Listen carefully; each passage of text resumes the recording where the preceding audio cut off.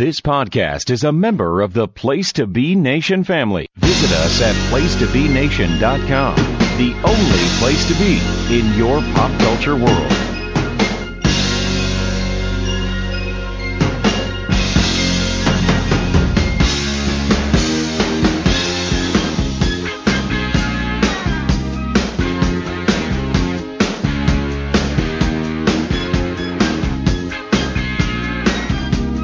PTB Wrestling Network friends and family, welcome to this special in-between, I guess you could say, the in-between, like the upside down in Stranger Things, episode of your home for everything current, up-to-date, modern-day wrestling, Place to Be Nation's main event. I am your tri-host, Scott Criscuolo.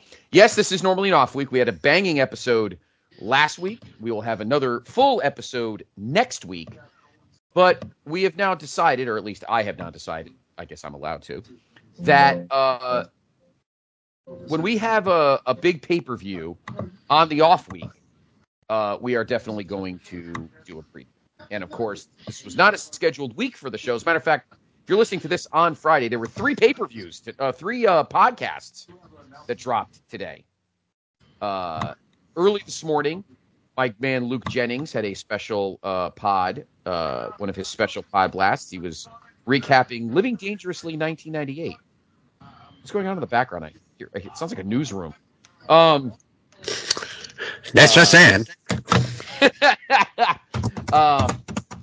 And then, of course, at noon was the newest episode of Who's Next with Andy Atherton and the gang. And this just dropped. So 3 pods today. Very busy day here on the PTB Wrestling Network. But, of course, Sunday is a historic day in wrestling. Not only is it the fourth, or let me think, I guess the fourth iteration of AEW Revolution. Right? Is it the fourth one? I don't know. Is this the fourth one? I think it is, actually. 2020. Yeah, I guess it is the 20, 21, 22. It's the fifth one, actually. And I want to make something clear. I added it, of course, this past Wednesday. The other day was a new episode of Wrestle Tracks. Myself and Greg Diener, in honor of Mr. Borden, watched Super Brawl 2, which, of course, the main event was one of his biggest moments in his career. And I had said that that was the only pay-per-view in wrestling history, major wrestling history, that ever dropped on Leap Year Day. That is incorrect, because the inaugural Revolution in 2020, pre-vid, was on Leap Year Day, February 29th, 2020. In case anybody didn't know that. So, in any event, we're going to preview Revolution tonight. And, of course, I have to have these two gentlemen with me, because one of them is the AEW man. The other is just the man. But he doesn't have Becky Lynch's striking orange hair. Or does he? I bet you this guy did have orange hair at some point in his life. He is the conscience of Place to Be Nation. Hello, Steve Aloysius Willie. Hello. Did you have orange hair at some point? You look like a guy that would have orange hair while listening to Linkin Park. Oh, God, I hate Linkin Park. Or Hoobastank. I had kind of reddish orange hair, yeah. Hoobastank? Yeah, I'm finding a whole bunch of like little baby pictures and pictures of like preschool and kindergarten. My hair was really red. Nobody listened to Hoobastank. No. They had a song, didn't they? They had one. Yeah, but nobody listened to Linkin Park. Definitely nobody listened to Linkin Park. Well, I shouldn't say nobody listened to Linkin Park, but they were too were they like bougie rock for you, Steve? Were you more Incubus? No, it was just like I listened to their first couple of songs. That was like that early 2000 like kind of hard rock type, which were probably like on every single WWE pay-per-view at the time. Yeah, in other words, every song that came out between 1999 and 2003 that was a WWE pay-per-view theme all sounded the same. Yeah, they were all like Linkin Park knockoffs. Exactly. Or Stained, or Drowning Pool, or insert 2000s band here. Boom! Here comes the boom! That was a pay-per-view theme, and I think it was the Dudleys theme for like a day, until Vince stopped wanting to pay for it and had Jim Johnston make something. Stone Cold Metal. Hello, Boogie the Bayou, Andrew Riche. How you doing? Hey, how's it going? Hey! Did you ever have orange hair? What's that? Did you ever have orange hair? I had. I tried to dye my own hair blonde when I was in college, and it turned red. Does that count? I thought you wanted to wear orange, similar to the mid 2000s Phoenix Suns jerseys. Oh, the 7 seconds or less. Ugh, no. awful. I was thinking about the bands. The one I liked was Fuel. I don't know if you remember Fuel. Oh yeah, I saw Fuel. You saw Fuel? They opened for Aerosmith in 2001, actually. Yeah, that's I mean, we're close to the same age, so like that's sort of in our wheelhouse. But yeah, pretty much any WWF pay-per-view between probably like 2001 and 2005, it's probably one of those songs, you know. Yeah, no, totally. Like every ECW from like the last 2 years had like let the bodies hit the floor on it, I think. Oh yes. Yeah, or is that like the WWE ECW? That was the WWE version of ECW. They used it as their theme for a long time. Well, Let the Bodies Hit the Floor, I think, was the theme for SummerSlam 01. Because I remember that song playing through the whole Kurt, Steve. Mm-hmm. They also were on a huge thing with Saliva. Saliva had a they were big Saliva and Stained. Well, Drowning Pool. Now it's The Weeknd. Yeah, god awful. Drowning Pool actually played. Remember, they played Triple H's theme at WrestleMania 18 in Toronto because Lemmy was sleeping, but he made it up because 2 years. Well, he did it twice. Well, he's still sleeping, isn't he? Does it permanently, unfortunately. The following year, if I remember correctly, 2003, was it WrestleMania 19? Triple H was it? Well, I know it was WrestleMania 21 in LA. Motorhead played Triple H's theme. Maybe they didn't do it in WrestleMania 19. No, that was Limp.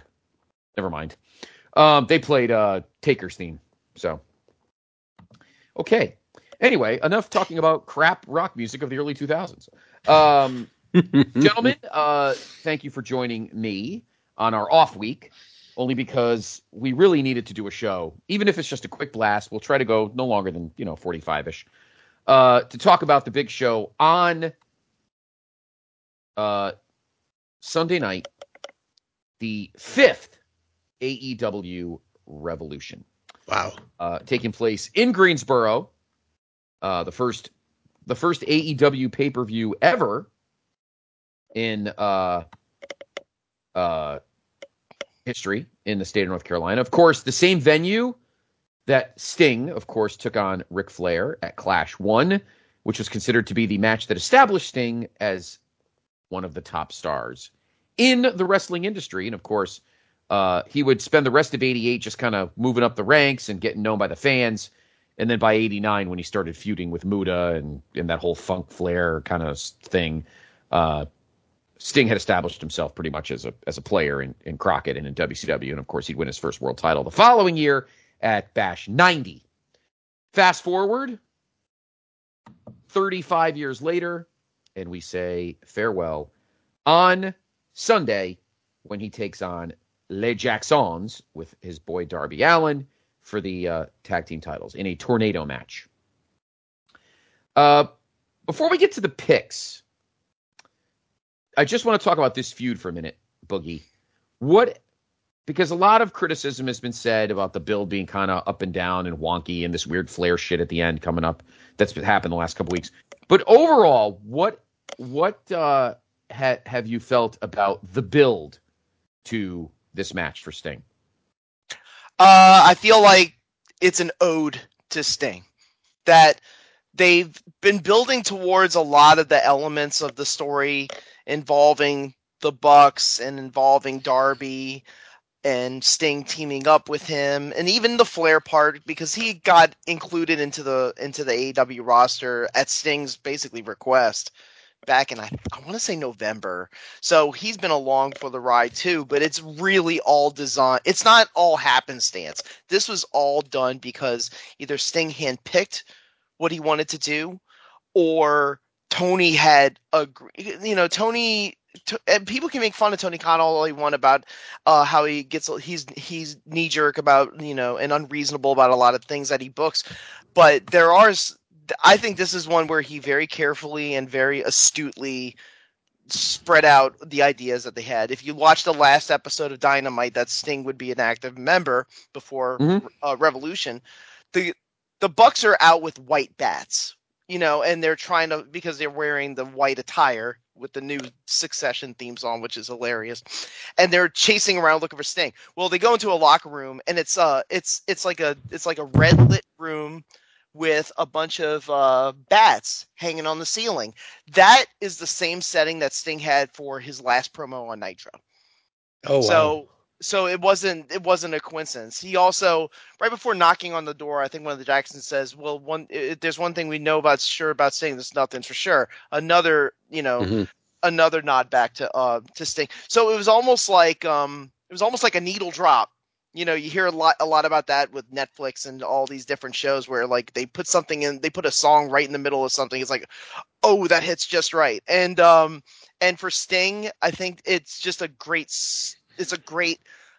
injection of nostalgia, and they did a wonderful job with him coming down the rafters, even though I think some people may have thought it might happen because of the Owen accident. You're never it's one of those things where if it's retired, no one ever does it again. You don't mind because of the danger factor. But they must have cleared it with everybody. Sting wanted to do it, and down he came, and it was a great moment. I thought the camera work involving the Bucks and turning them around, realizing that Sting was behind him, was fantastic. But I do like the fact that they brought this home with a pretty clear idea of how to make Sting look strong. The only part, Scott, that I do think they threw into the mix, and some reports have said that this is what happened, is Sting and Darby winning the tag belts. That's the one where I don't think that was planned from the beginning. Or I don't even know if Steve Borden even wanted that, because he probably didn't want to just have a belt on top of him taking it from another guy. But Tony probably insisted so that there was something at stake when they wrestled the Bucks at Revolution, which will be the main event. And I really have enjoyed it. It's going to be sad to see him really go on his last run, but I mean, me and Jordan always talked about this when we would talk about AEW on our show, is that Jordan specifically would say this a lot, that Sting's batting average, even in the first 4 years at AEW, his batting average was very high. He wouldn't always be on the shows, and he always wouldn't be on the top match, but he just, every time he was asked to deliver something memorable, he always did. Whether it be showing up and reuniting with Muda at Grand Slam, going through 2 tables in Revolution 2 years ago, which was completely insane, and the surprise debut, which was during COVID, unfortunately, but it was still a great surprise with Tony Schiavone doing what everybody knows him now as "It's Sting," and just he always creates memorable moments. I'm pretty sure he'll do another one. I said this already on the show a couple weeks ago. I would love it if Sting said, if they won the match and Sting said, "You know what, Darby, I don't want the tag match to be my last match. I want you to be my last match," and they just have an impromptu main event match. I don't think they're going to do it, but I think it'd be hilarious if they did. I don't think that's going to happen. I think you give Sting one match a night, unless you do what you normally do with Sting in AEW, which is have Darby do all the work and Sting just yells and stands. So I'll respectfully disagree, even though rationally that makes absolutely perfect sense. I think that he's going to go balls out. I think Steve Borden's going to go balls out. He's going to be like, "Okay, this is it. I got nothing left in the tank after this. Let's go." But then again, you always hear old guys say, "I'm going to go out in a blaze of glory," and then Tom Brady throws 3 interceptions, looks like crap in his last game. So, there has to be a reasonability of okay, what can we expect out of a close to 70-year-old man? That's my that's my fear. My only fear about this match is that he gets hurt. First off, I loved Tom Brady's last game. Thank you very much. Number 2, I think the match will be fine. We'll get to it in a minute, but Steve, what have your thoughts been on the build up to this point of just this kind of feud with the Bucks, and was the Bucks the right choice?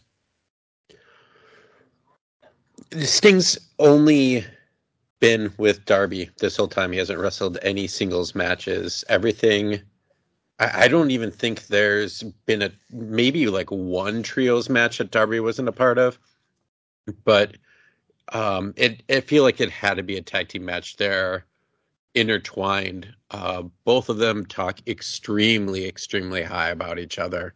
There's the Players Tribune website, like once a year or so, they have someone from AEW write an article, and Darby just I don't want to say swooned, but just could not say enough high, like how much he regards Sting in a high way. And then Sting did an interview with Sports Illustrated this week, where it's basically the same thing, like how like he's barely had to do anything to help Darby, just a couple of things here and there, and like they become really good friends, Right. which is crazy if you think about it. Like he could almost be his grandpa. I didn't really like the Ric Flair stuff either. If they were going to do anything, I think they should have done it the night of the actual pay-per-view and have Rick tease that he was going to turn on Sting, just like every single other time in the history of wrestling. Yeah. That Flair always turns on Sting, but this is the one time he doesn't. I do get, I mean, we talked about this the last time, that Sting wanted to do this with the Bucks, that was his choice. And so Tony went on it. So if this was his choice, then and this is the way he wanted to go out, I would never say no to that. The last few tag team matches they've done have all been the tornado style, where there's no tags in or out, and I think that's done on purpose. So it is more kind of brawling. So Sting might not have to, just like you said, stand in the apron anymore and have Darby get beat up. But he is like he's going to jump off of something, and like I was saying, my big fear is that he's going to go too hard and seriously hurt himself. I hope that doesn't happen, but I do have that slight fear. What is the percentage? I thought of this. Did I say this too? I think I said it with Greg on Wrestle Tracks the other day. What do we think is the percentage that Sting dyes his hair blonde and comes out in old school fucking neon orange tights? I would lose my. I mean, I'm not gonna be. I'm not watching the show, but I would lose my shit if that actually happened. That'd be the cool. Because knowing Tony, who's a mark for himself, on top of history, I will give him the benefit of the doubt that that would be something cool that I think he could do. I'm thinking 50-50. I think that's not the worst idea. Andrew, when Sting and Punk and Darby tagged, and like Punk had the old school Sting look, what did Sting have? I can't remember. Sting wore CM Punk's banner on his head. Okay, yeah, but it was still like the red, white, and blue, still like had Chicago flag. Get-up. Yes. So I don't know. I don't think he'll try to go all completely retro. I can see Darby going retro with the orange and blue getup that a lot of people kind of know Sting from the Surfer days. I can see that. Like Darby looking like that's the other, like, Steve's worried about what Sting's gonna do. I'm not worried about what Sting's gonna do. I'm worried about what Darby Allin's gonna do. Yeah, I have a feeling Darby's gonna take time off after this. Yeah, well, I think they're gonna. He took time off to climb Mount Everest, which is amazing, and he'll have no problem. He'll do it. And also Darby got taught right by Sting, and I know he said this in some of his quotes and in interviews with the Tribune. But Darby has learned, to lose, but lose for the right reasons, and he's also learned, to slow down. Less is more, and even though there's a lot of people that they call, there's four that they call themselves, that they coin themselves as the four pillars of AEW, and there's a lot of really good guys in the mid card or in the upper mid card that are the future of AEW as well. But Darby would be a great choice. He very, very, even though his style is reckless, he very rarely takes time due to injury. He's very well known. People love him. I think his matches are extremely entertaining. Like, I think he's been really, I don't want to say carrying these tag matches that they've had over the last couple of months, but Darby's a big reason why they're so entertaining. And if he has to carry a lot of the weight of this match early on to create face and peril situation so that Sting can save the day, who could do it better than Darby Allin, you know? And the Bucks in a main event, they're going to deliver. In fact, I'm trying to think about it. I don't know if the Young Bucks have been in a AEW pay-per-view main event ever. I think this would be the first time. They haven't really wrestled much at all. No. Like when people say, "Oh, they push themselves," they only wrestled a few times last year, and mostly stayed away. And when they have wrestled on pay-per-view, they've had incredible matches.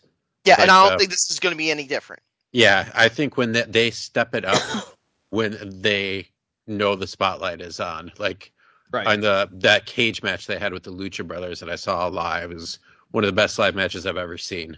I like that match. I remember watching that on pay-per-view. The FTR matches, yep. The Hangman and Omega match that they had, which kind of wrapped up the storyline that went back to New Japan. Well, it did, like, actually it was kind of the middle, wasn't it? Because the actual title match between Hangman and Omega happened later. Right. But that was an amazing match. It was one of the best AEW matches ever. So I have high hopes again. Like, I think Sting and Darby are winning. And I think it's the one sad thing is that Sting's father passed away within the last few weeks. Yeah, I believe they did a promo where Sting was very emotional. Yeah. I believe they filmed that in his house because he it couldn't was travel. Within the last like 3 weeks or so. Yeah. And so I don't know. It almost sounded like he might have been a part of the end, but his sons were brought in for one Dynamite where they got jumped by the Bucks. Even Tony Schiavone. I haven't watched a lot of the Dynamites recently, but the Bucks shoved him down, and then the next week came out and they felt bad, and as their bosses, they gave him a $25 Amazon gift card to make up for it, which I just thought was the funniest thing. That is tremendous. It's like such a thing like a boss would do. Like, you're doing a heck of a job. Here's like a $10 gift card. They left Darby a bloody mess after the tag win, and they just kept walking around in the white suits.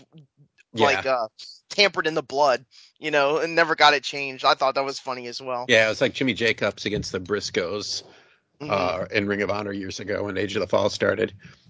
Yeah, I think the last like 4 weeks have really been good, outside of the weird Flair thing last week that they already, reversed.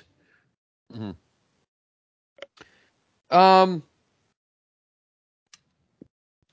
It's good that they're doing this, that the Sting is the focus, because I got to be honest, this card overall is kind of flat. Ooh, I disagree. I don't know. I mean, I think the title match is okay. Yeah. Well, let's go through it. So there's 9 matches. Nothing on the pre-show as of yet. These are all just matches. We don't know what's on what here, but I'm sure there'll be a pre-show announced at the end, but not right now. Yeah. All right. So let's start at the bottom here. So there is one match got moved or taken away, which I thought was kind of fucking dumb since all 3 guys are in this match anyway. Now we're in a match. Now it's just more. We were going to get the meat madness. I wanted to see pork chop slapping. Instead, we now have scrambled eggs. So I lose meat and I get dairy. We have the All-Star Scramble match. It's 8 guys, and the winner will get a future world title shot. So it's Chris Jericho, Wardlow, Powerhouse Hobbs, Lance Archer. That was the original match. Wardlow, Powerhouse Hobbs, and Lance Archer. Hook, Brian Cage, Magnus. No, not my Magnus. Yeah, that got thrown off when I saw that for a second. I would have been on cloud 9, but of course he's running SmackDown. And Dante Martin. Again, this is the number 1 contenders match, obviously. Who do you like, Boogie? Well, the meatiest of them all, and that's Chris Jericho. No, but the story the story is, huh? The saggiest of them all. The saggiest of them all. But anyway, go ahead. Yeah, and then the leanest meat of them all, which is Dante Martin and Magnus. I mean, they probably Powerhouse Pobbs probably weighs more than those two combined. But Well, Hook kind of looks like a vegan bacon. So. But they put the meat on ice anyway. But the story that was told was that Keith Lee and Miro were also going to be included. They weren't going to be able to do it. I think that shows more prospects for Miro in terms of not necessarily injuries, but something else. But I'm not even going to speculate there. For this match, Wardlow makes sense. I would really love to see Powerhouse Hobbs win that match because they've been on a pretty good and steady narrative of making the Don Callis family members look strong. The only one who's taken losses is the weakest link, and that's Kyle Fletcher, who's a really good wrestler as well. So I would like to see Hobbs win this so that it can balance out another member of the Don Callis family later tonight, who that night who might not come out with a victory. Wardlow had a great promo. It was probably the best promo he ever had. It was almost one of those like airing of grievances type of thing where he really wanted to get a lot off his chest, and he just cut this really like angry promo about how he doesn't get pushed anymore and how he put CM Punk out and his body's still not the same since he took him out. So you wonder if they're going to repush Wardlow even though he's still part of the Undisputed Kingdom, which is weird. So it really is going to come down to Wardlow, Hobbs, or Jericho. I would love to personally see Hobbs win the match. I don't even know what the reward is. I would have to assume like I just said it's a title shot. Yeah, no, I just said that. But what type? You know, they used to World have title. Well, they had a ladder match. They had a ladder. I just said the winner will receive a title. future world championship match. Okay, I missed that part. But they used to have a ladder match, but I guess there just wasn't a reason to have it, so they're just going to do this instead. Well, they were supposed to have the Meat Madness match, and I think they just wanted to add more guys because none of these guys, like Jericho, wasn't originally on the pay-per-view. No, he was touring. He was actually touring with Ozzy.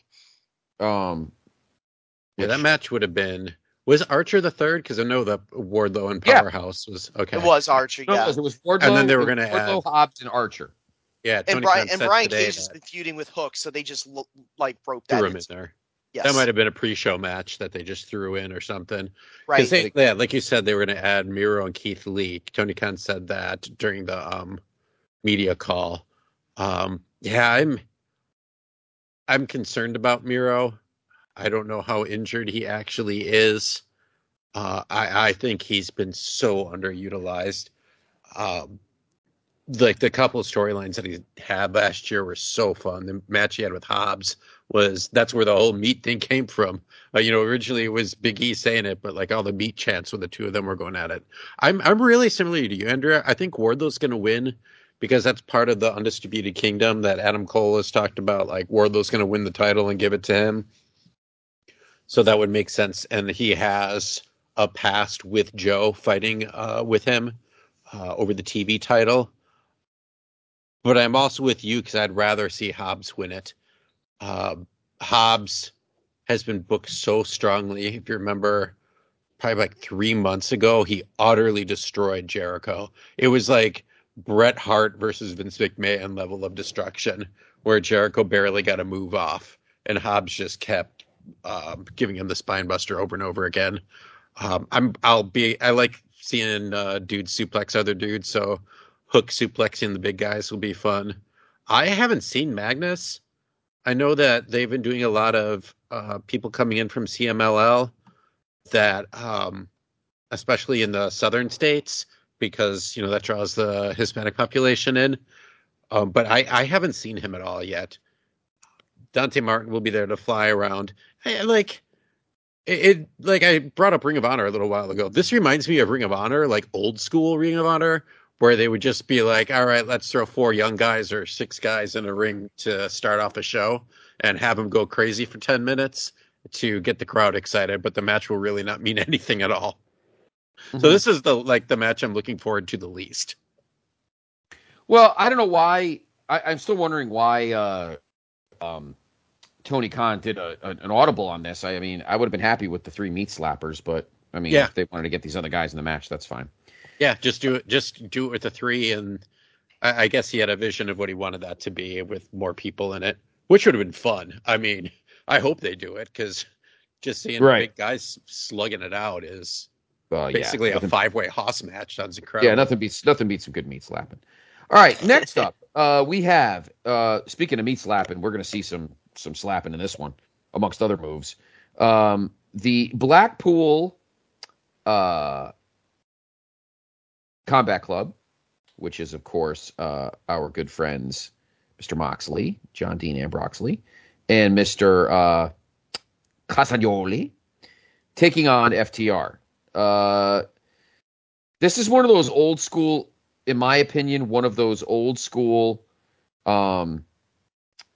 AEW matches from the beginning where it's like, let's just get guys together to beat the shit out of each other. Mm-hmm. We don't need a reason. We just like seeing guys beat the shit out of each other. Southern style tag with guys beating the shit out of each other. That's exactly what it is. Pretty much. No rhyme or reason. They're bored, so let's fuck with them. And I think that's exactly the way that it needs to go. John Moxley and Dax Harwood had a one-on-one Dynamite match. It's literally just 20 minutes of brawling and chopping, but it's great. Yeah. It's a great match. No, I think it's going to be, and I have a feeling this could be a good match too.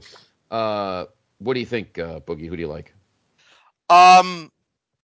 So the only thing that I didn't like about the build was that there was another feud in the world title scene where the mechanism behind how we turned into a 3-way dance was that there was a time limit draw. Well, they did the same. I always see a time limit draw as like 50-50. Oh, well, we don't really want to give away who we think's going to go over, so we're just going to push it another week, and then we'll decide who's going to go over because we can't agree on it yet. And they did the same thing with John Moxley and Claudio against FTR. They went to a 20-minute time limit draw. And I really can't stand that. So that was one where they were using it to try to push it towards the pay-per-view, and they could blow it off there. I would like to see actually FTR win it, because if they win it, because of the fact that they're the cohesive team, whereas Moxley and Claudio are the catch wrestling legends, it would give a little bit, it would amp it up. And also Moxley, Claudio, and definitely Danielson with his Eddie Kingston feud, they've been healing it up the same way that they did when they were feuding with the Elite. So I would like for FTR to win this so that it can fire up the BCC to sort of heal it up some more to try to get back at them. I mean, the FTR is a pretty driven duo too. So if they lose, they can always come back with, well, we want to get our just due. So there's other ways to do it. If FTR loses the match, I think it's going to be a great match. If they give this one 20 minutes, just like they did on Dynamite, but they actually put a finish on it, people are going to love it. What do you think, Steve? Yeah, this is going to be the meat slapping replacement. I'm going back and forth on this one, and I'm overthinking it. I'm overthinking it because, like, Cash Wheeler at some point is having this trial come up in like a month or two. For a gun charge, right? Yeah, for his gun charge. So I don't know if that's going to take him away for a while. So that would lead me to, and this is why I'm overthinking it, that would make me believe that Blackpool Combat Club is going to win, but I have this feeling they're going to have to do a tag team tournament at some point. And I could see these two getting pretty far. But you might also, FTR really hasn't been doing that much. And maybe they have, and I just don't watch Collision that much, and I haven't seen them. But I haven't heard them talked about a lot lately. And reestablishing them as a solid tag team, as one of the best tag teams in the world, in order to go after that belts, could be necessary at this point. There's not many tag teams right now. Yeah, I mean they've got a rich possibilities of tag teams, but they haven't been focusing on it. I think the focus has been really establishing Samoa Joe as the champion, who everybody's gunning after. Christian Cage obviously is the TNT champion, and then I think there has been an initiative to strengthen the women's division. I just think what happened is the tag team division has just gone to the fourth part. Like they're down below those three things I just said. So I think that might be what happened. It just got moved down the bullpen, and it'll come back up in the summer when, just like the Continental Classic, and the winner is like, hey, let's just have an excuse to have great wrestling matches.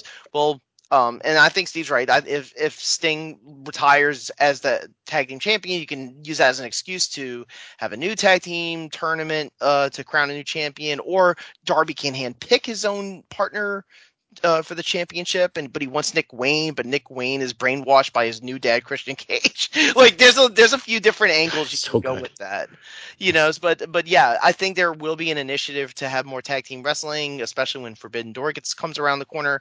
But for now, it's not a big concern for them. So this is why I think the tag team stuff is, other than the main event involving Sting, I don't think tag teams are really like the soup du jour right now.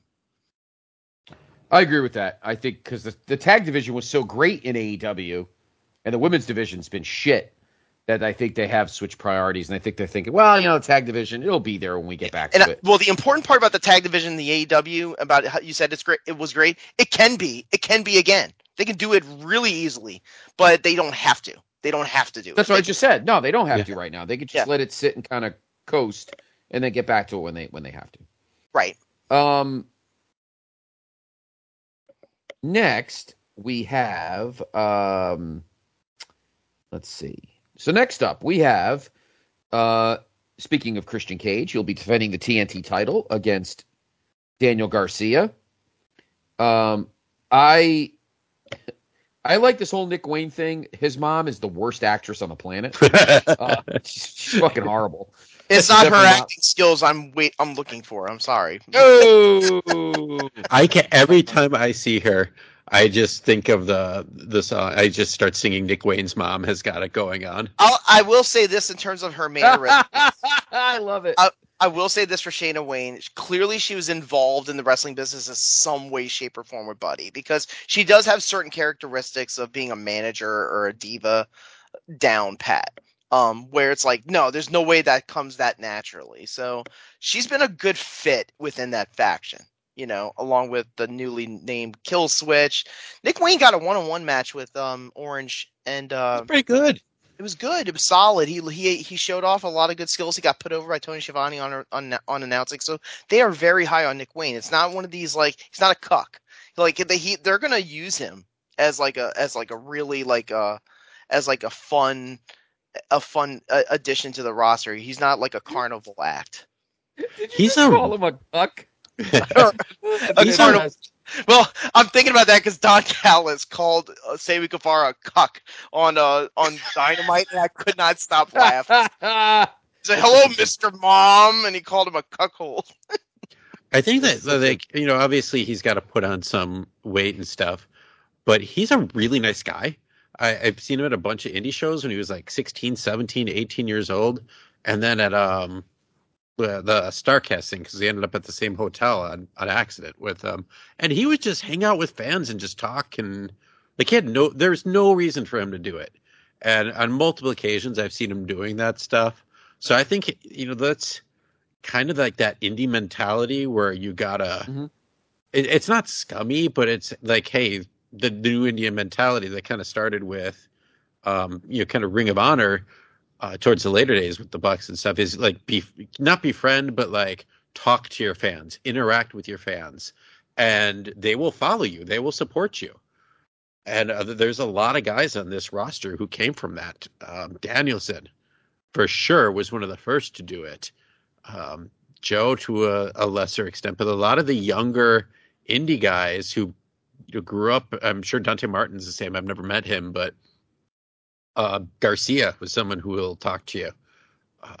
They can at Kingston. We're looking up and down this card, and there's WWE guys are like this too, like Sammy and Kevin Owens. Every men.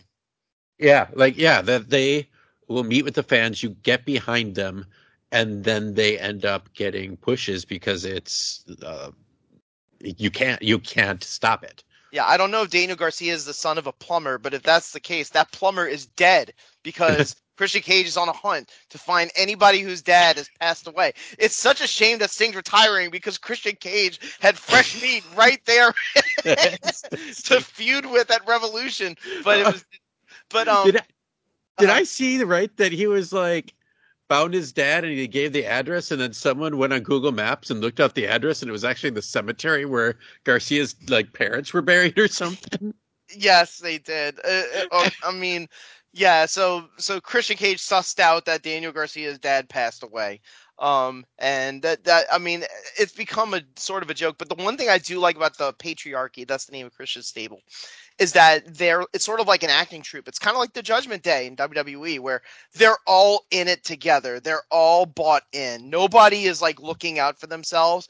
Everybody is sort of like part of the act, and I enjoy that. I like the fact that they really are trying to make this stable matter, and it's centralized around Christian Cage like he's some sort of a cult like god.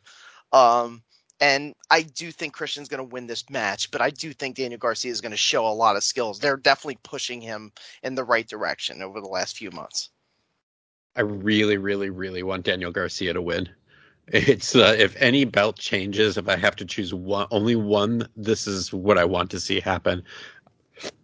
Like the only way that it can is if Edge somehow gets involved and fights everybody else off. But the fans are kind of clamoring for him. They've for at least a year when he was stuck in the middle of Jericho's group and the Blackpool Combat Club. That you're a wrestler angle and. Even like this year at Daddy Magic, trying to get him to dance a little bit less, and he's kind of nicely combined the two things. He's very entertaining. He's an incredible wrestler. Great submission wrestler. Like they did this angle where Nick Wayne gets kind of they sick Nick Wayne on him. Well, Nick Wayne turns into a pretzel within like 5 seconds. Yeah, because Daniel Garcia is a better submission wrestler than Nick Wayne. So, it'll be fun to see Christian Cage trying to escape all the different submissions that Daniel Garcia can put him in. Yeah, they did. There's an interview with Danielson this week, and they asked him like, "Hey, would you add anyone else to Blackpool Combat Club?" And they said, "No, we're not going to do that. But the only person I ever possibly would be Daniel Garcia." Yeah, what they took out was the part when he said that the other one would have been QT Marshall. Yes, I thought it was going to be Stokely Hathaway. It was going to be Sean Spears, but that bastard showed up on NXT. Didn't they just rehire QT Marshall? Isn't he back? Yeah, they did. Yeah, he just came back, unfortunately. The haters are right. Shout out to the haters. I mean, he's a decent trainer, I guess. Yeah, whatever. And Sean Spears, like, that's not a big get.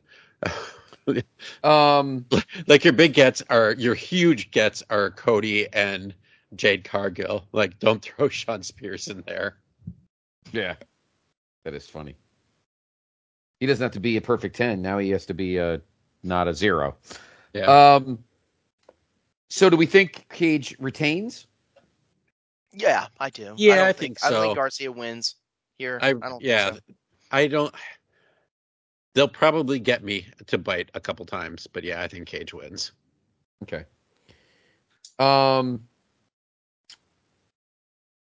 Okay, next up. Okay. So we have the Continental Crown Championship, speaking of Danielson. He takes on Eddie Kingston. That's not a real belt. Just saying, that's not a real belt. No, it's a trio belt. It's not a single belt. It's three like Ultimo belts. Dragon. Yeah. It's ridiculous. So it's a triple. It's like somewhat of a triple crown, but it's also one of the belts is the trophy symbolically of winning the Continental Classic. You can't. I would love the idea that you won a tournament, but then you have to defend having won the tournament. We need to do this in sports. And the 3 belts. It's crazy. Yeah, so I don't even think about the Continental Crown at all, Scott. But Bryan Danielson just fucking hates the fact that Eddie Kingston beat him in that semis leading up to World's End, and he cannot let it go because he's a bum. He thinks that Eddie Kingston's a bum. I think Eddie Kingston's a bum, but He's that's a just me. talented bum. I think But- Eddie Kingston thinks he's a bum. I'm serious. Yeah, Like, because- I seriously do. Because that's how you got to get his that's how he's got to get his promos across. Yeah. I'm scared for Eddie Kingston. I am scared. too, actually. I'm scared for him, and I don't mean this. I mean this in a kayfabe way. I mean in the ring, they're gonna. I've seen Bryan Danielson and Eddie Kingston wrestle a couple times now. There was one time on Rampage back in 21, the one that they had on Dynamite in the semis of the Continental Classic. Phenomenal matches. If they just give these guys a good 18 or 20 minutes, they're Oh gonna. God. But Danielson is like we're talking about farewell tours, but Sting, where Sting's batting average is high, but he doesn't have to he can just be in the DH role. Bryan Danielson is sitting there and he's going out and he's wrestling 30-minute matches with Zack Sabre Jr. and Kazuchika Okada and this dude and this dude and this dude, and he's still going. Like he's taking old Jun Yakiyama in Collision, he's kicking him in the balls. Like this man is unhinged. Like he wants to go out number one. He's like doing Michael Jordan 1998. He wants to go. He might be 35, 38 years old, but he wants to go out on top because he's that good. Because he's Bryan Danielson, for God's sake, Scott. So I think the match will be fun, but it has this inevitability to it that Bryan Danielson's a better wrestler. He's going to beat him. I agree, Steve. I think you're going to see a lot of red chests in this match. Yeah. And Yeah. very few people get redder chests than Danielson. A long time ago, we did Mission Indy Possible. I just was looking this up. I think it was Jordan and I don't know if Andrew, if you were with us for that too, but we looked at Bryan Danielson when he did a few matches in Chikara, and he had a match with Eddie that I remember on the classic event Chikara. We Must Eat Michigan's Brain. And I remember that being a really good match. So, and that was during his time after he got fired from WWE for the hot 2010. moment. Yeah. So I'm excited for this match because this is going to be a meat slapper as well. Eddie Kingston has done really well the last year and a half. His confidence has grown. He's never really been a person. I shouldn't just say wrestler who's really felt good about himself. Like he's not primping. He's not primping proper. No, he's been very open about his, his mental health struggles, and his promos are always whacking all over the place. It doesn't feel like anything is scripted. Yeah. You don't even have to if you want to just get joy out of Eddie Kingston, Scott, just watch his promos on social media, because the AEW usually puts all the interviews on there, during the shows and after the shows, and there's just he's real. And he's recognized that being real is his character by just being himself. And so, it's going to be great. This match, they're going to beat the shit out of each other. All right. I know you don't like Eddie. I'm gonna get shit for this, but I was a poor bastard who had no money and sucked at everything. That was a nice promo 6 years ago. Mm-hmm. It's getting old, particularly when you have money now because you're making a ton of money in AEW. And it's getting old now. The feel bad for me, feel sorry for me because I was a fucking loser promo.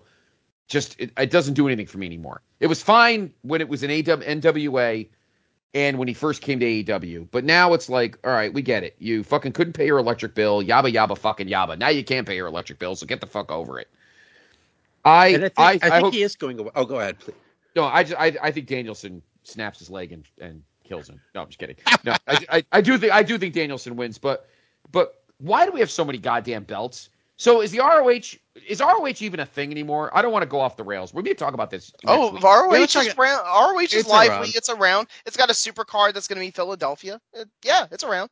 Yeah. But then why is the world title part of this cabal of metal? I think that's a good conversation. Yeah, I agree with that. I agree. I have thoughts about it. It's pretty.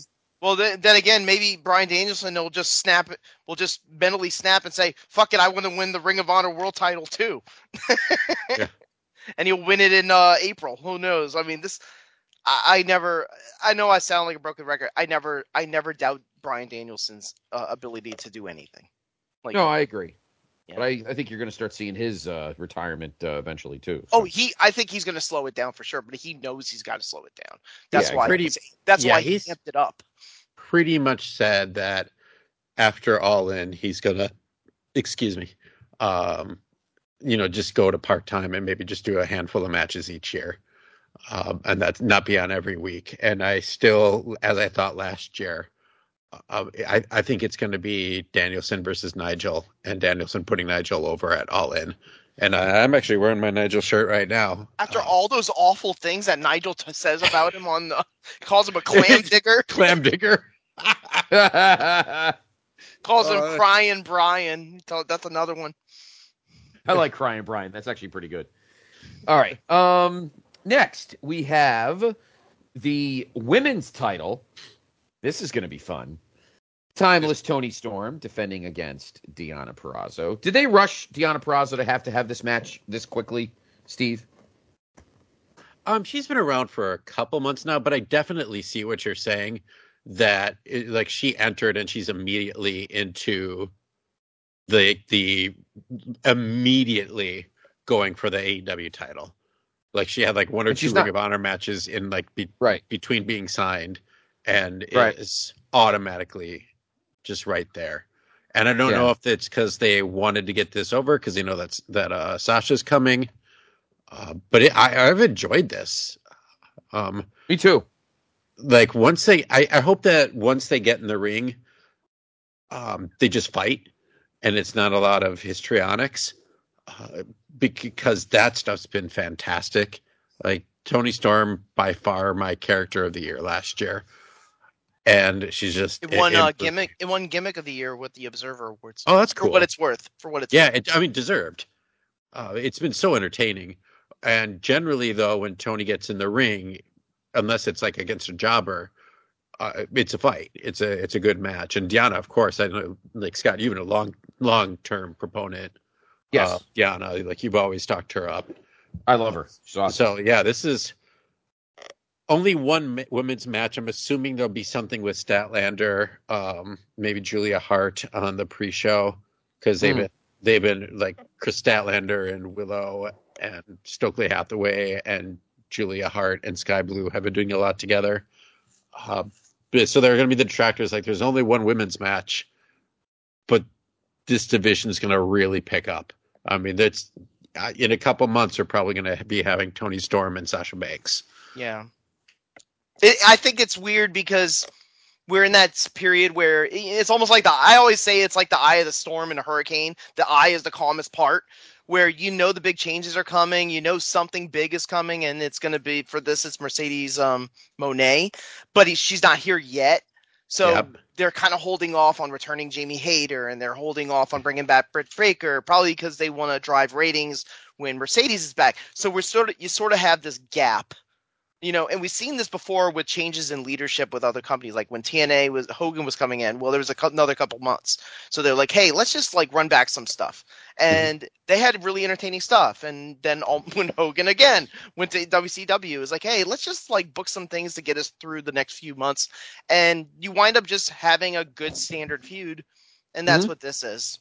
Timeless Toni Storm, Deonna Purrazzo. They also know each other well. They have matching tattoos. They've talked about that, and Toni Storm is still doing her moving pictures, which one was very Fellini-esque, which I thought was really funny, where she got like a rain cloud over the tattoo that Deonna Purrazzo got.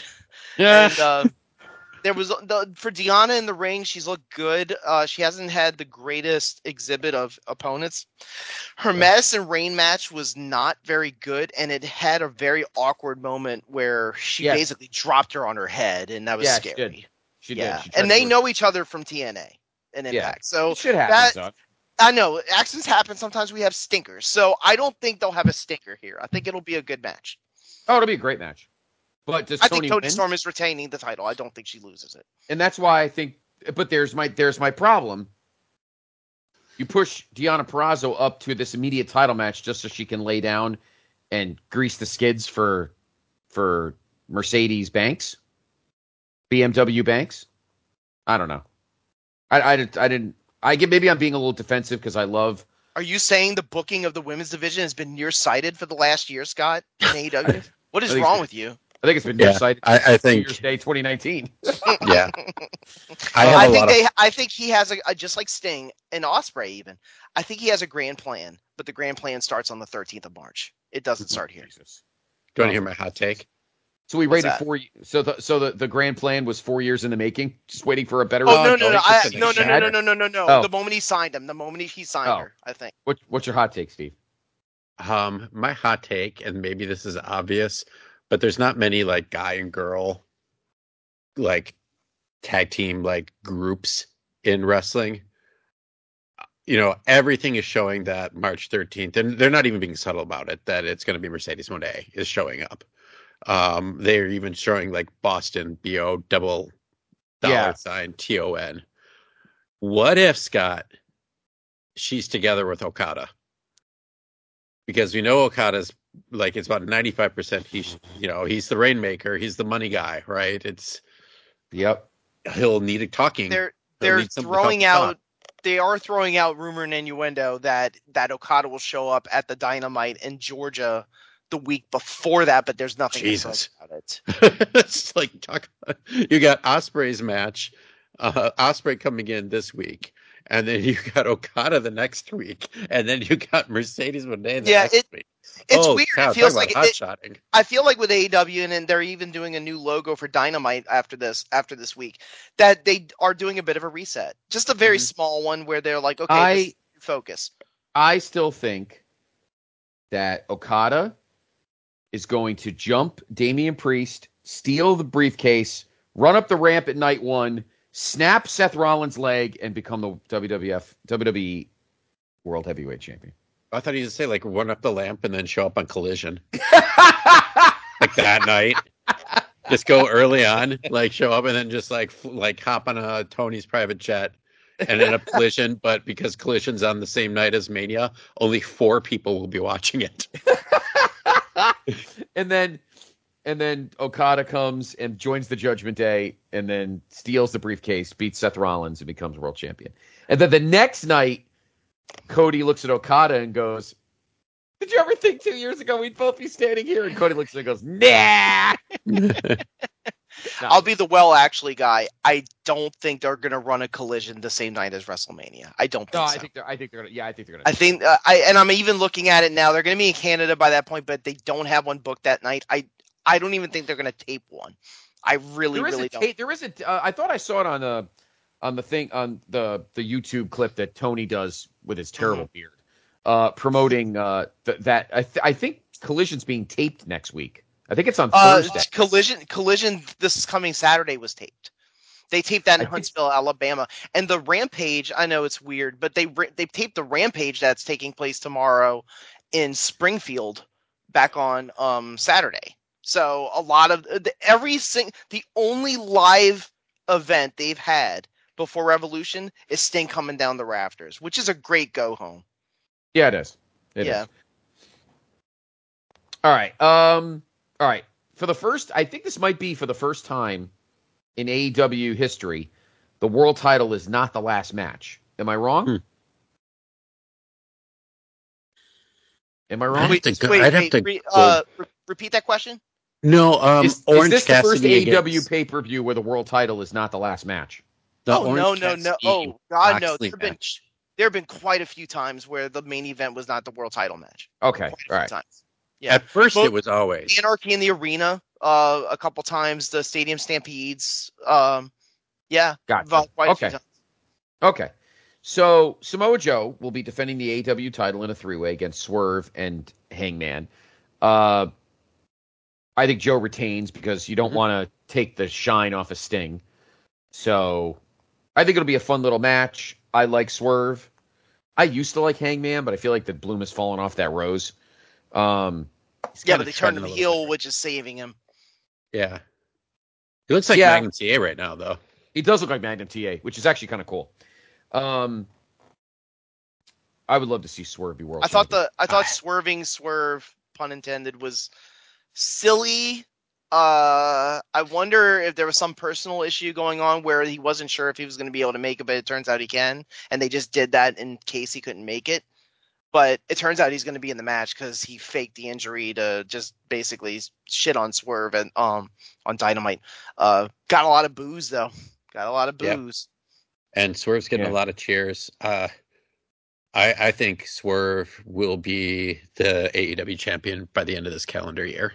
Yeah, but not at the end of the show. Not at the end of this show, but by the end of the year. No. It's going to be Joe's going to keep it because you don't want to wait. They had a tag match that went about 20 minutes, but it was a trios match, so they had 3 other people involved. When those 3 got involved in the match, it was really, really good. So I think this match can be like 4 or 5-star excellent. I think it could be great. I'm sure there has been many people who have said this. I don't understand how WWE missed with Swerve. And I don't say that a lot about like, oh, AEW missed with this guy or WWE missed with this guy. If I look up and down the roster, like there are not many guys that have jumped back and forth. We're like, boy, AEW really screwed up with Jade Cargill. No, they did great with her. But Swerve Strickland, they just had him on 205 Live and NXT. And like he's got to be the most improved from last year. Listen, had he stuck around, so entertaining.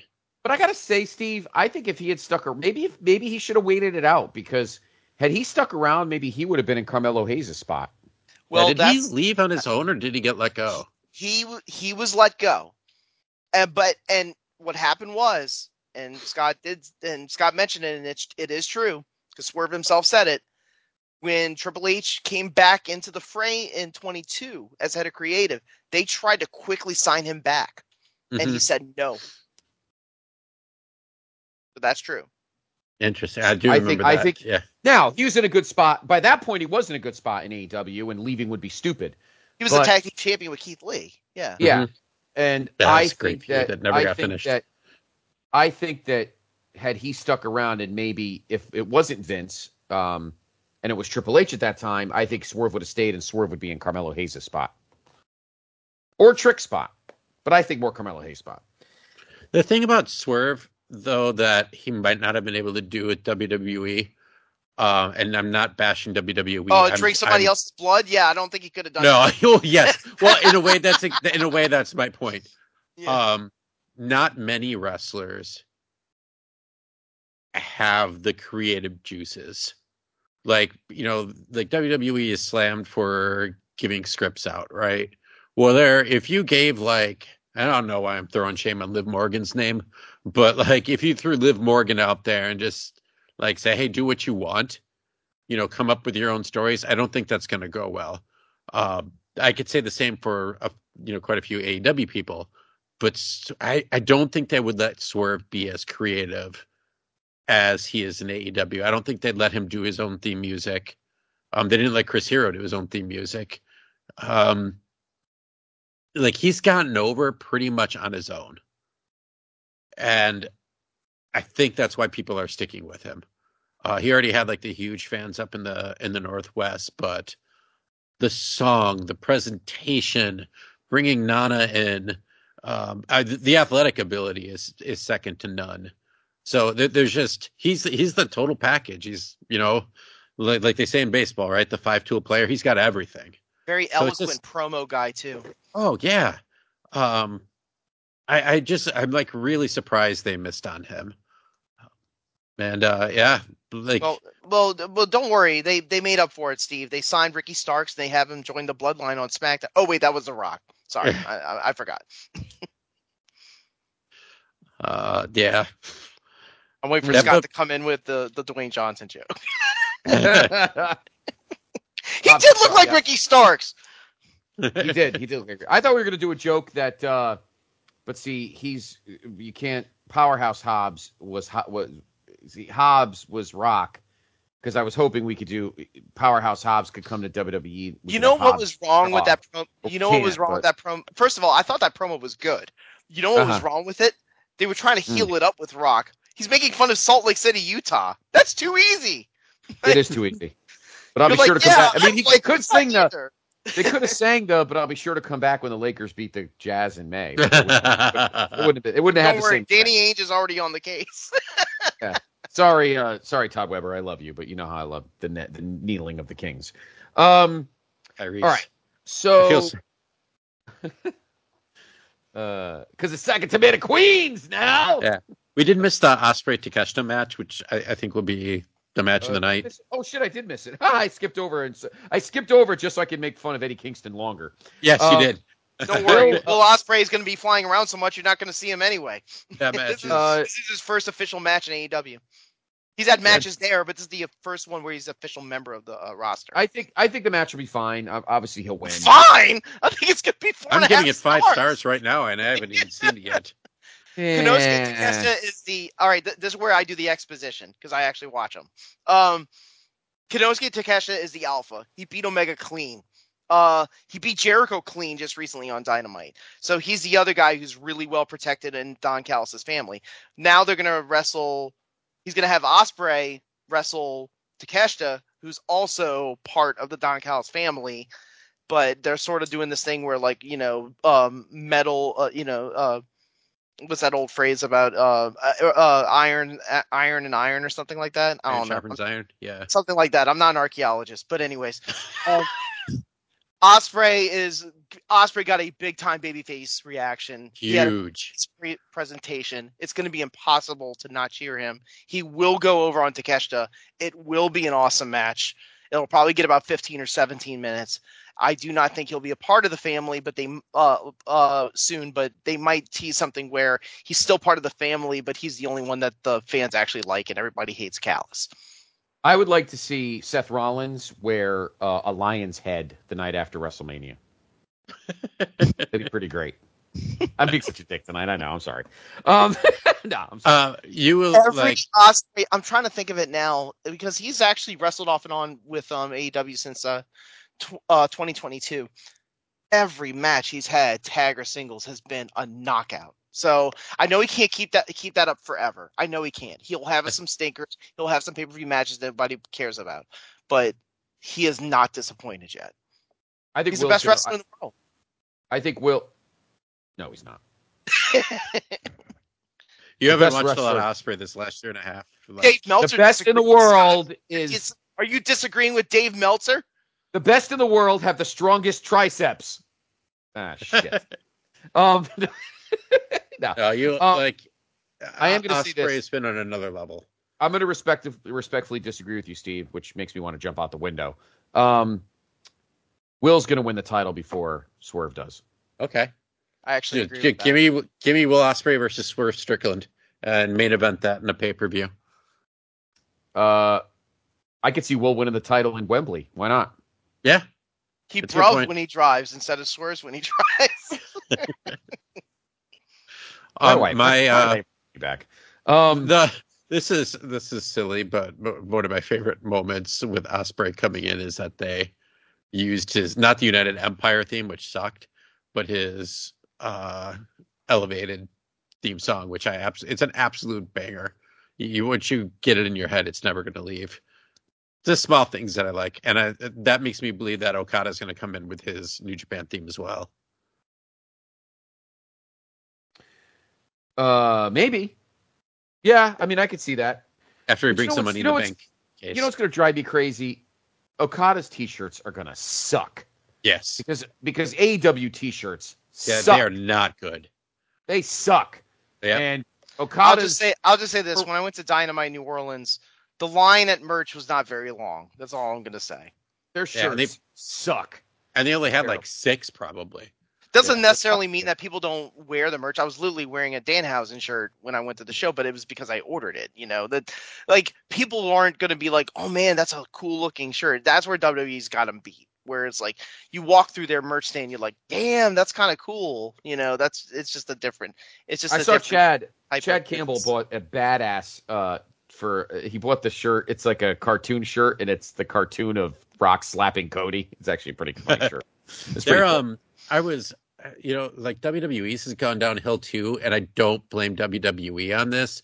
I blame Fanatics, because since they made the switch over, there's like a significant drop in the merch that they offer. I don't think it's. Yeah, I agree with you on that, Steve. And the evidence is the fact that the Major League jerseys look like hot that's what I was garbage. about to say. Yeah, That's not the only thing. That's not the only thing that's dropping on Fanatics. People's nutsacks are dropping in those uniforms too. Yeah, pretty much. But and my favorite act in WWE was Damage Control. And I was looking for some sort of shirt with the 5 of them. And now I know that, they've split. There are none. And I'm not saying they're sold out. They don't exist. They never existed. I agree with you. I was having to look on Etsy to find if there are any homemade ones. I mean, NIL's been around for 3 years. We can't get this shit going with college. Come on, man. I just want my game to come out in July, and I don't want anybody to stop it. But no, Scott, I do want your take really quickly on those nut hugger baseball jerseys because they suck. Well, the pants I didn't even think about. I'm a jersey guy. Everybody knows it. I always like I've said in the past to Steve. I got athletes hanging in my closet. Eric Dickerson's dead body is in my closet. I'm a jersey guy. They look fucking terrible. They're too tight. The stitching looks cheap. Why did they make the fucking nameplate so fucking small now? They're just garbage. They don't look right. They look stretchy. They look anything like shit. You change at wholesale, it's so noticeable. Even though I think people have gotten used to it now, Nike took over the NFL apparel about a decade ago, and they just looked different, and people didn't like it. But now people got used to it. Now they got. Yeah, they're not gonna. I think they're gonna have it revamped by opening day because it's universal. Yeah, and they sell those, and people are not going to buy them. Who's going to buy? I could get those on my, my sites that I can't say out loud for $20. I'm not buying that piece of shit for $150 or $175. No way. My 13-year-old screen printed locally jerseys look better than those. Yeah, they look like garbage. They look terrible. And WWE has not had now Homage. Their T-shirts are awesome. Their shirts are awesome. Homage has awesome shirts. I have 2. I have my Savage Steamboat WrestleMania 3 that I wore at SummerSlam. Sadly, you didn't get to see it. Oh, Steve, the Starrcade shirt that I wore. It almost stuck to me at Beppo's or Zippo's. Oh, got it. Whatever. I think the dye almost soaked into my skin. Oh my God. Thank God. I don't ever tell you about that. We're going off, but that's fine because we're just talking and having a good time. I actually talked to Wei Ting from Post because he and John were at that show. And they were, we didn't actually see each other because they left. They were going to do a broadcast on it afterwards, but they left because it was so hot. They just couldn't take it anymore. And they just they're pretty positive. They just went off on what a horrid facility that was. That place was a fucking death trap. There was heat. It was too hot. It was at least 90 in there. No joke. No, possibly 100. Steve, it was. I mean, Boogie, it was bad. I mean, what we're talking about is the venue SummerSlam weekend in Detroit where GCW had their show. And, okay. I mean, there were police taped off areas that clearly had cancer hanging off of it. Which COVID variant was born in that one? It was one that was possibly killed by all the marijuana smoke. Yeah, that too. Because everyone was just lighting up in the show. Yeah, it was just. And I mean, I'm looking at those other knuckleheads that spent fuck knows how much in that pit of evil. I just think it was just. Well, I left for the one match and hung out with you. You did. You did. Pretty much outside because I just couldn't take it anymore. It was brutal. It was good to see. You know what? The one thing I will take from that show, it was the first time I finally got to meet JD in person. That was and seeing you, of course, loving seeing you all the time. I don't get to do that. And Jordan felt the exact same way that we did. Yeah, no, it was awesome. But that place is a fucking shithole, and I'm fortunate to be alive. Both of us. Anyway, that was that Starrcade shirt I wore. Anyway, the whole reason we were talking about this is that Starrcade shirt, my Starrcade 83 shirt that I wore that night was the Homage. And I think they're great quality. Listen, I'm wearing right now, not even joking, right now I'm wearing my Allison K NWA t-shirt. And this thing I think is very comfortable, and I think the printing is actually nice. So it was very nice. I'll take a picture of it. Anyway, all right. So we got 2 matches left. Orange Cassidy, who Now Steve knows this. Boogie, now you've just come back recently, but Steve can attest to this. All right. I fucking hated this guy for like 3 years. The gimmick was obnoxious shit. And I think that his wrestling ability was obscured by the whole hands in my pants, Gen Z fucking crap. Having said that, I think he has been fantastic as international champion. I believe that, Steve. I'm dead serious. Mm-hmm. I think he's been great as international champion. He's figured out how to combine them somehow. Yeah. Having said that, he is losing Sunday to Roddy Strong. I agree. He's going to lose because I will third that. I think that the steam's starting to kind of come off of it, and I think Orange is like kayfabe and real life. I think he's ready for a break. Mm-hmm. You know, well, that man has worked so hard over the last year. He was the 2023 AEW MVP. He did everything he could.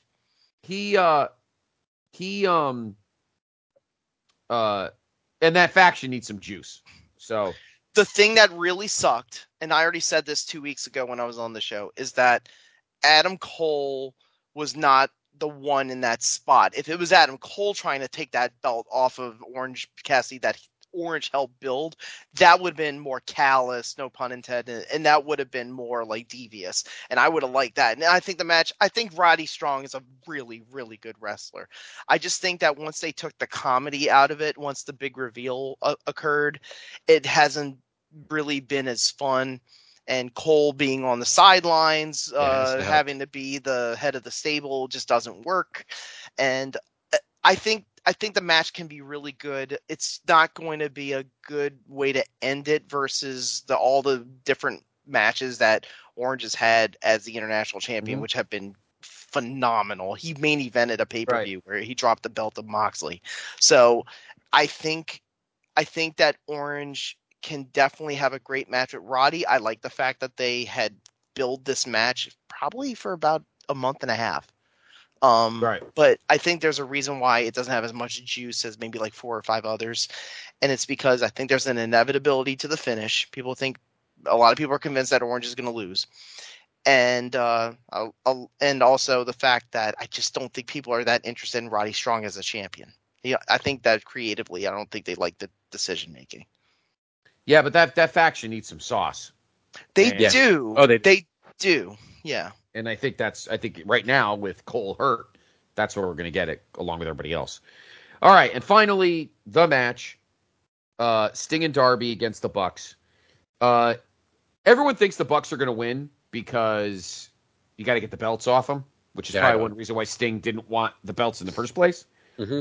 I don't think there's any problem with Sting and Darby retaining, and then Wednesday night on Dynamite, Sting hands Darby the belt and says, "You pick your own partner." Sting's not going to be there because they promoted that last Dynamite as his last Dynamite. So I don't think he's going to be there. All right. Then maybe he hands the belt to Darby maybe Sunday night. Sunday night when the match is over. Or at the over. press conference. And then, oh, God. Fucking press conference. I don't believe it. Where Tony Khan looks like a Bolshevik. Seriously. I hate both of those. They're so stupid. They are stupid. They're and both the for different reasons. Kayfabes it a little bit, and then somebody always says something really stupid during the AEW one. There's no the WWE one is just, and then the discourse involves, well, why did you ask such a stupid question if you call yourself a journalist? Because they're not journalists. No, they're not. They're plants. They're fucking. They're. I mean, and the WWE ones. Why doesn't just Triple H say something? The only thing that I like just a little bit more about WWE's is it's shorter. It's Triple H. It's a couple of the main players of that show, and then we're done. The thing, I don't mind AEW having all the talent, but why does Tony got to sit there and hold their fucking hand? Why does he have to sit there for the whole 2 hours? Do like Triple H does. Come out at the beginning, say some stuff, then move on, get up and leave. I think there is a lot of. I think when Tony is there's a lot of unintentional comedy though, and I don't think, again, it's unintentional. So I don't think Tony Khan looking like a shell-shocked fan while CM Punk destroys his company within a matter of 90 minutes is like something that he envisioned. But greatest muffins ever. It happened. So sometimes some really fun stuff comes out of those greatest muffins ever. But But the So. site of the farewell match will be great. It's going to be 16,000 people. Greensboro Coliseum has been updated over the years, but it's still the old arena from the beginning, and it's going to be packed and it's going to look awesome. It's going to be a combination of a lot of new school fans. I bet you a lot of old school fans are going to come out too. Yeah, I think Sting and Darby are winning for sure. I think that Tony Khan has way too much. Remember, he's a WCW guy. Like, I think he has like way too much respect for Sting to do anything else, and I don't think he's going to do like that old McMahon trope that he used to do of like having people lose in their their hometown or have No people. way. And Yeah, I don't. WWE has. That's why I think the additional match idea conspiracy I have is not going to happen. I just don't see it. I'd also love to see via Starrcade 97. I'd like to see a Crow video package right before. That would be really cool. The problem is you're not going to get a great a great montage because Vince owns all. Well, I'm not going to say Vince anymore. Rahm Emanuel or Ari Emanuel. One of the Emanuels. Just do Rahm. People are Rahm Emanuel. Talking about it's Ari. Tom Kane from the show Boss. He was the mayor of Chicago. I just watched that. Great show. Love you, Kelsey Grammer. It was a great show. Kelsey Grammer owns WWE? That would be amazing. Be so amazing. No, how much of a share does Lilith own? You're gonna bring the divas, the diva matches back, and it's gonna be tossed salad and scrambled tossed salad and scrambled eggs. Tossed salad match. And Conan's gonna be the special guest referee. Oh no, that's Nick Patrick. Nick Patrick is a special referee. All right. So there's our I do think I would love to see Tony. This is one thing where I like Tony in this spot because he is a mark like we are. I would love to see them. I would love to see him make the AEW aprons look like the 1988 NWA ones, the green with that would be neat. Have like the AEW look like the TBS with the AEW in block letters. Like that would be pretty cool. But we'll see. All right, so there's your AEW Revolution picks. We hope you enjoyed them. All right, here's my question, guys. I know we went a little longer, but we were having fun making fun of that stink joint in Detroit and terrible baseball uniform. But anyway, all right. So I saw this story today on Cultaholic Wrestling, and Steve. I mean, I know you guys are both going to be on tonight, but you, Steve, in particular, made me think of this because of your professional background. So apparently, Monday night. Was a SmackDown house show, of course, because they run house shows on Mondays when Raw does Raw. And to give you a little background, we all know that Maxine Dupree is, she's not well known in terms of in-ring. Of course, she was Max Dupree's, sidekick running the male model thing. But then when they realized that gimmick sucked, they turned him back to LA Knight and we're all good. And she did that for a little while and then went and joined Gable and Otis. She's slowly learning to be a wrestler. She's slowly getting there. She's not perfect, but she's getting there. Well, I guess she was on a house show Monday night. I don't know where they were. And the fans were ruthless to her. And they were catcalling her and apparently they threw things at her. They were chanting, "You suck," as she was walking up the ramp.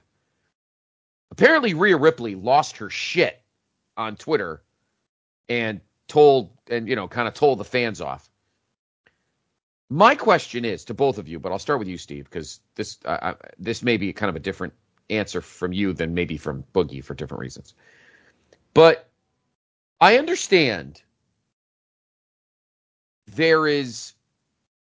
most wrestling fans feel that if you pay to go in, you are entitled to act any way you want, which of course is, within legal reasons. However, when does it go too far when you go from booing a heel or booing a character to flat out catcalling and disgracing someone who's in there trying to work their butt off in a match? And I thought we were past a lot of this, it's like when I didn't read the whole thing, and I thought they were just kind of booing her, and But that's a lot. Like, throwing stuff should never happen. This isn't Nitro, where it's just people were conditioned every single Monday night to just throw stuff in the ring, which was ridiculous. Um, like, it's okay to like boo or, worst case scenario, do the dumb like scene like you can't wrestle chant or something like that. Right. But and these things tend to have groupthink that go along with them. Like, if a few people do it, then a bunch of other people hop on. Um, so hopefully that does. It's a house show, so didn't show up on TV. So hopefully it won't go there. But that would be my guess is that's what happened. A few people did it, and a bunch of other people just piled on. That's just this like this bothers me. I didn't know that it was this bad. Yeah. No, I'm not going to rip on WWE, but they didn't do her any favors by not like sending her back to NXT once they split everything up if she wasn't ready to be on TV. Like, I know, like, I watched the Rumble and she didn't look that good in it, and that might be where some of the criticisms are coming from, but man, let's do better. It's 2024. The thing that I've really liked about going to wrestling shows like the last like especially since COVID, but even a little bit before COVID, is that it was like people are generally more positive, and it's more of like a community experience. And you don't like, man, you get like 20 years ago, and some of the things that crowds were chanting at performers and encouraged by like ECW and stuff were horrific, and it just felt like now everyone just kind of gets along, and it's like going to a baseball game where it's chill, and they'll cheer, they might do chants. They'll look at some of these great shows WWE has been having in foreign countries and how well they've come off on TV and how much fun people seem to have. I just don't.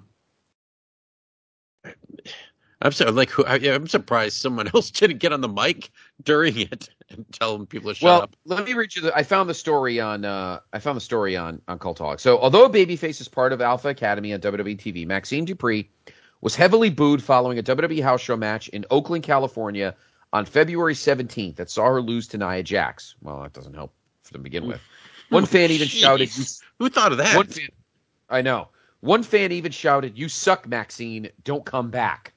Mm-hmm. The boos from those in attendance largely went unnoticed until a Maxine Dupree fan on X posted a clip of the incident with the caption, "This poor girl is getting booed at a house show for trying to get better. Wrestling fans suck." And they do. Reaction to the incident was split online but Dupree's colleagues have rallied to her defense, with Women's World Champion Rhea Ripley tweeting, "I really wish that some of you got booed and ridiculed in the public eye while being new at your job. Learning and getting better is all part of being human. Be better as humans." Chelsea Green defended her, Ivy Nile, Zelina Vega, Becky Lynch, Raquel Rodriguez, Britt Baker, a bunch of people. Some on X have defended the boos, however, arguing that fans who have paid to attend a show are allowed to react in any way they decide. Others have also stated that WWE has a performance center where talents can train without being exposed to boos at house shows. What are your thoughts on that, Steve? And then Boogie. Can you say the last part? Like, it kind of cut off. Like the very last part said about. Some on X have defended the boos, however, arguing that fans who have paid to attend a show are allowed to react in any way they decide. No, I don't. Stupid. I disagree with that. That's fucking stupid. It's called human nature. Get a grip. You're not trash. I can just do anything I want, huh? Yeah, exactly. Others have stated, and I got to be honest, Steve, I like 8% agree with this. WWE has a performance center where talents can train without being exposed to boos at house shows. Now, before you say anything, I get that, but at the same time, that's like riding a bike with training wheels. Eventually, you're going to be too comfortable in an environment without an audience, and you need to go out there and sink or swim. Why do you think they got rid of, and it was before COVID, they would go and do these loops in Florida with the NXT people, more like the newer people, not like you weren't having like Joe and Nakamura or something going and having 30-minute matches, but they do like this little house show loop in front of like 300-400 people to kind of get reps in front of crowds. They're doing it now. They're doing that again? They kickstarted it probably about a year ago, but they Because they have didn't do it for a long so many time. people. Yeah. So many people down there. And it's mainly in Florida. Yeah, but house shows is where you're supposed to learn, right? That's the whole point of them historically, is one to, draw the house, but also to be able to, do 10, 15-minute matches and kind of call them in the ring and get used to doing this stuff. And then you learn how to react to those crowds and how to react to hostile crowds.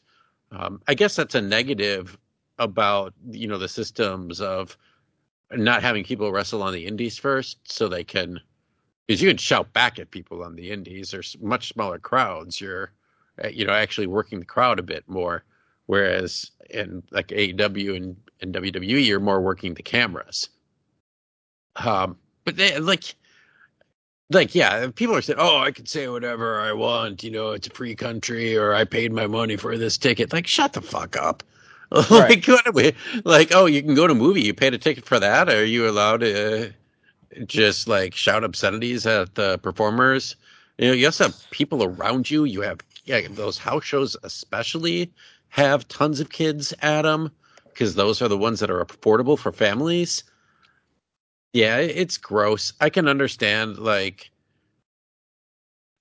people being unhappy with her because she's just not that good yet. But just God, it's like I said, it's 2024. I know it's wrestling. I know it's sleazy. I know you'll see these people in every sport as well. Right. But just do better. You're supposed to be having fun. I can't imagine anyone around you is having fun seeing you do that. Right. And What are your throwing thoughts? stuff too, throwing. I'm sorry to monopolize this a No, little that's bit, right. but Throwing stuff's inexcusable. I'm sorry. yeah, Throwing stuff is inexcusable.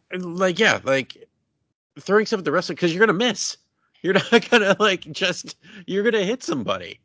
Right. You're gonna hit a 10-year-old with your beer. Right. Yep. I agree. What are your thoughts, Boogie? I mean, everybody, I think you and Steve, I think, put a lot of what I felt about it into. I think y'all hit it pretty well. What I'll say is this: the truth is somewhere in between for all of these things. When there's an incident like this that happens, and people start, and anytime there's discourse of, "Oh, are the fans right and not thinking this performer sucks?" And admittedly, she is bad. She is. Mm-hmm. I would call her a. I mean, I'm pretty sure Maxine Dupree, the real life person, is a really nice, well woman, and she's trying to get better. But in terms of her performance, I would probably give her like a 4 out of 10. She's sloppy. She's missed a lot of, she misses almost all her spots. That some people were doing but here's the thing.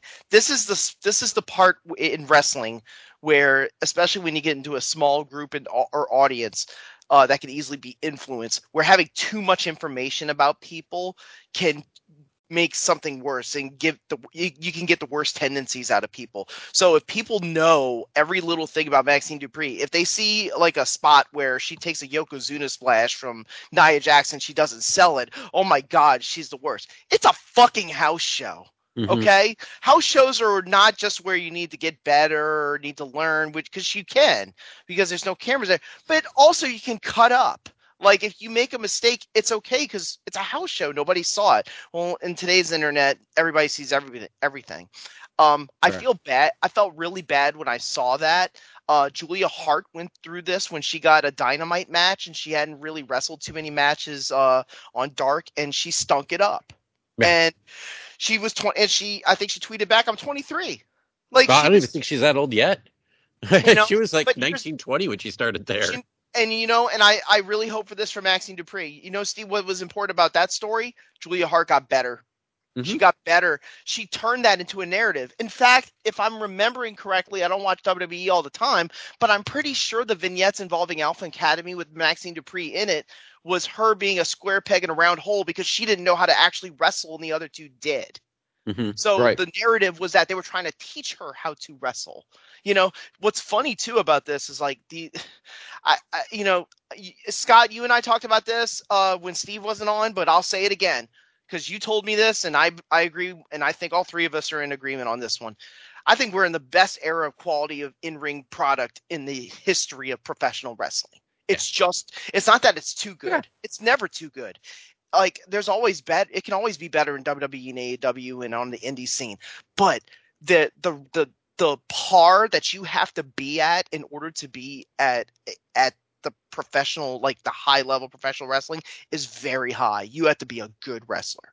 Like it is not good enough to be Duke the Dumpster Drozy. And I'm not saying Maxine is Duke the Dumpster Drozy, okay? In the ring right now, she probably is. Like, but I want her to be able to turn a negative into a positive. You know, I remember in 1997 there was this upstart wrestler who people didn't really like because they thought he was a bad wrestler. They told him to die. I wonder what happened to that guy. You know, He slapped Cody and told him to die. I just Maxine gets better in the ring because she does need improvement. It is noticeable, but my God, Scott, can we make these fans do like retro rewatches of 2009 Raw so that they can understand what the fuck we had to go through? Where we had to watch Kelly and Layla absolutely stink it up for 15 minutes. But here's the thing. I'm not even more concerned. I agree with you, Boogie. But I'm not even so much concerned about the wrestler talent aspect of it. It's just the human nature aspect of it. Like. Yeah, I'm seeing it more as in the wrestling. I thought we've evolved. I feel like we've evolved as humans even over the past several years. But I feel like wrestling fans are still just troglodytes. I mean, it's a fucking shame. I think wrestling fans are just like cinema fans. They are inherent snobs. They hide behind their keyboards. I'm including myself and I'm including us, where you go into something with a pretense or an agenda. Where you go in and you say, I don't think this person's going to prove much to me. And even if they go out there and have a good match, you're like, yeah, it didn't really change my mind.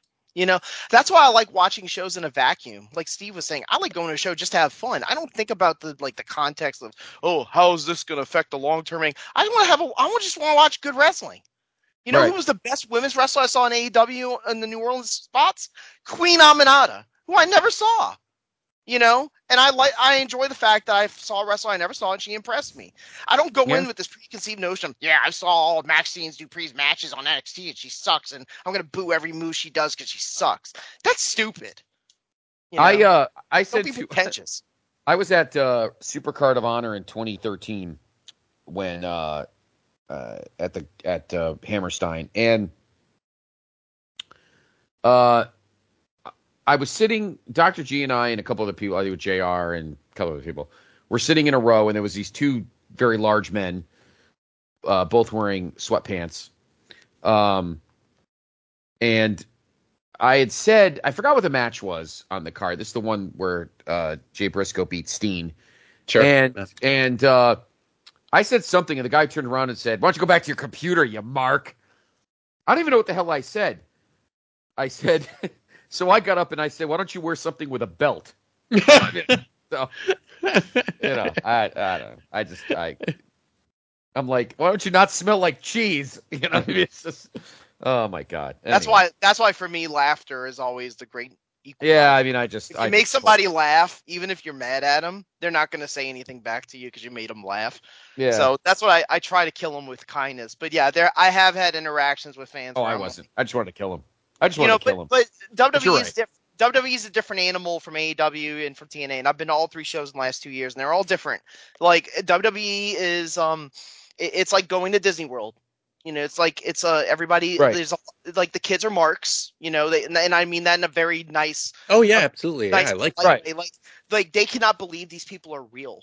And they love to love Cody Rhodes and they love to hate Dominic Mysterio. And here we are on the internet bitching and moaning because some people on X, like you said, think that Dominic Mysterio's boos are piped. Shut up.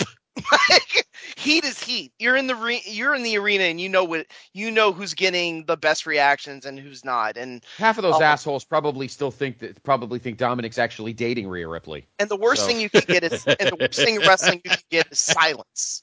So, at least Maxine yeah. Dupree's not getting silence. I just hope she could take a negative and turn into a positive. We just had an elimination chamber match with the women. I thought it was great. I thought it was the best match of the 4 matches on the card. Tiffany Stratton just got cheered religiously in Australia for no reason. And I'm not saying Tiffany Stratton didn't deserve it. I love Tiffany Stratton, but sometimes it just happens. Sometimes it's just very spontaneous. I agree with you. No, you're right. All right, boys. This went a little longer than I thought, but we had a good time tonight. We goofed off, made fun of shit, but I really wanted to bring that up. I know it wasn't part of the AEW the preview, but I really wanted to bring that up. It hit me today when I was watching. I that's the one wrestling thing I follow on YouTube is Cultaholic. They're a bunch of guys in the UK. They're a lot of fun. And I saw that story, and I wanted to talk to you about it. So that'll do it for this week's special episode of Main Event. We will be back next week with a regular episode. We will talk about this show post-mortem and look ahead to, I believe we can preview TNA's Sacrifice, right? Yes, TNA's Sacrifice. We're going to have to figure that TNA Plus out so I can watch some of these. Yeah, you have to.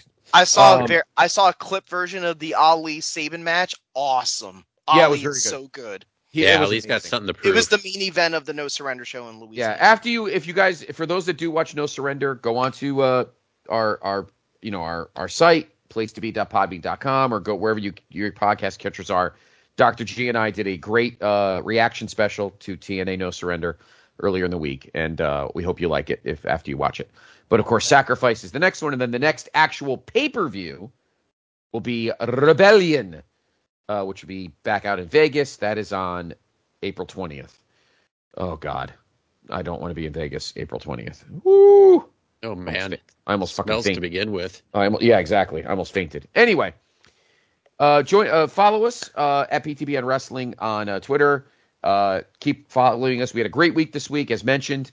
New episode of Wrestle Tracks. New episode of Nation Invasion with Mr. Grunberg. New episode of With This Ring. We got a bunch of stuff coming up this week as well.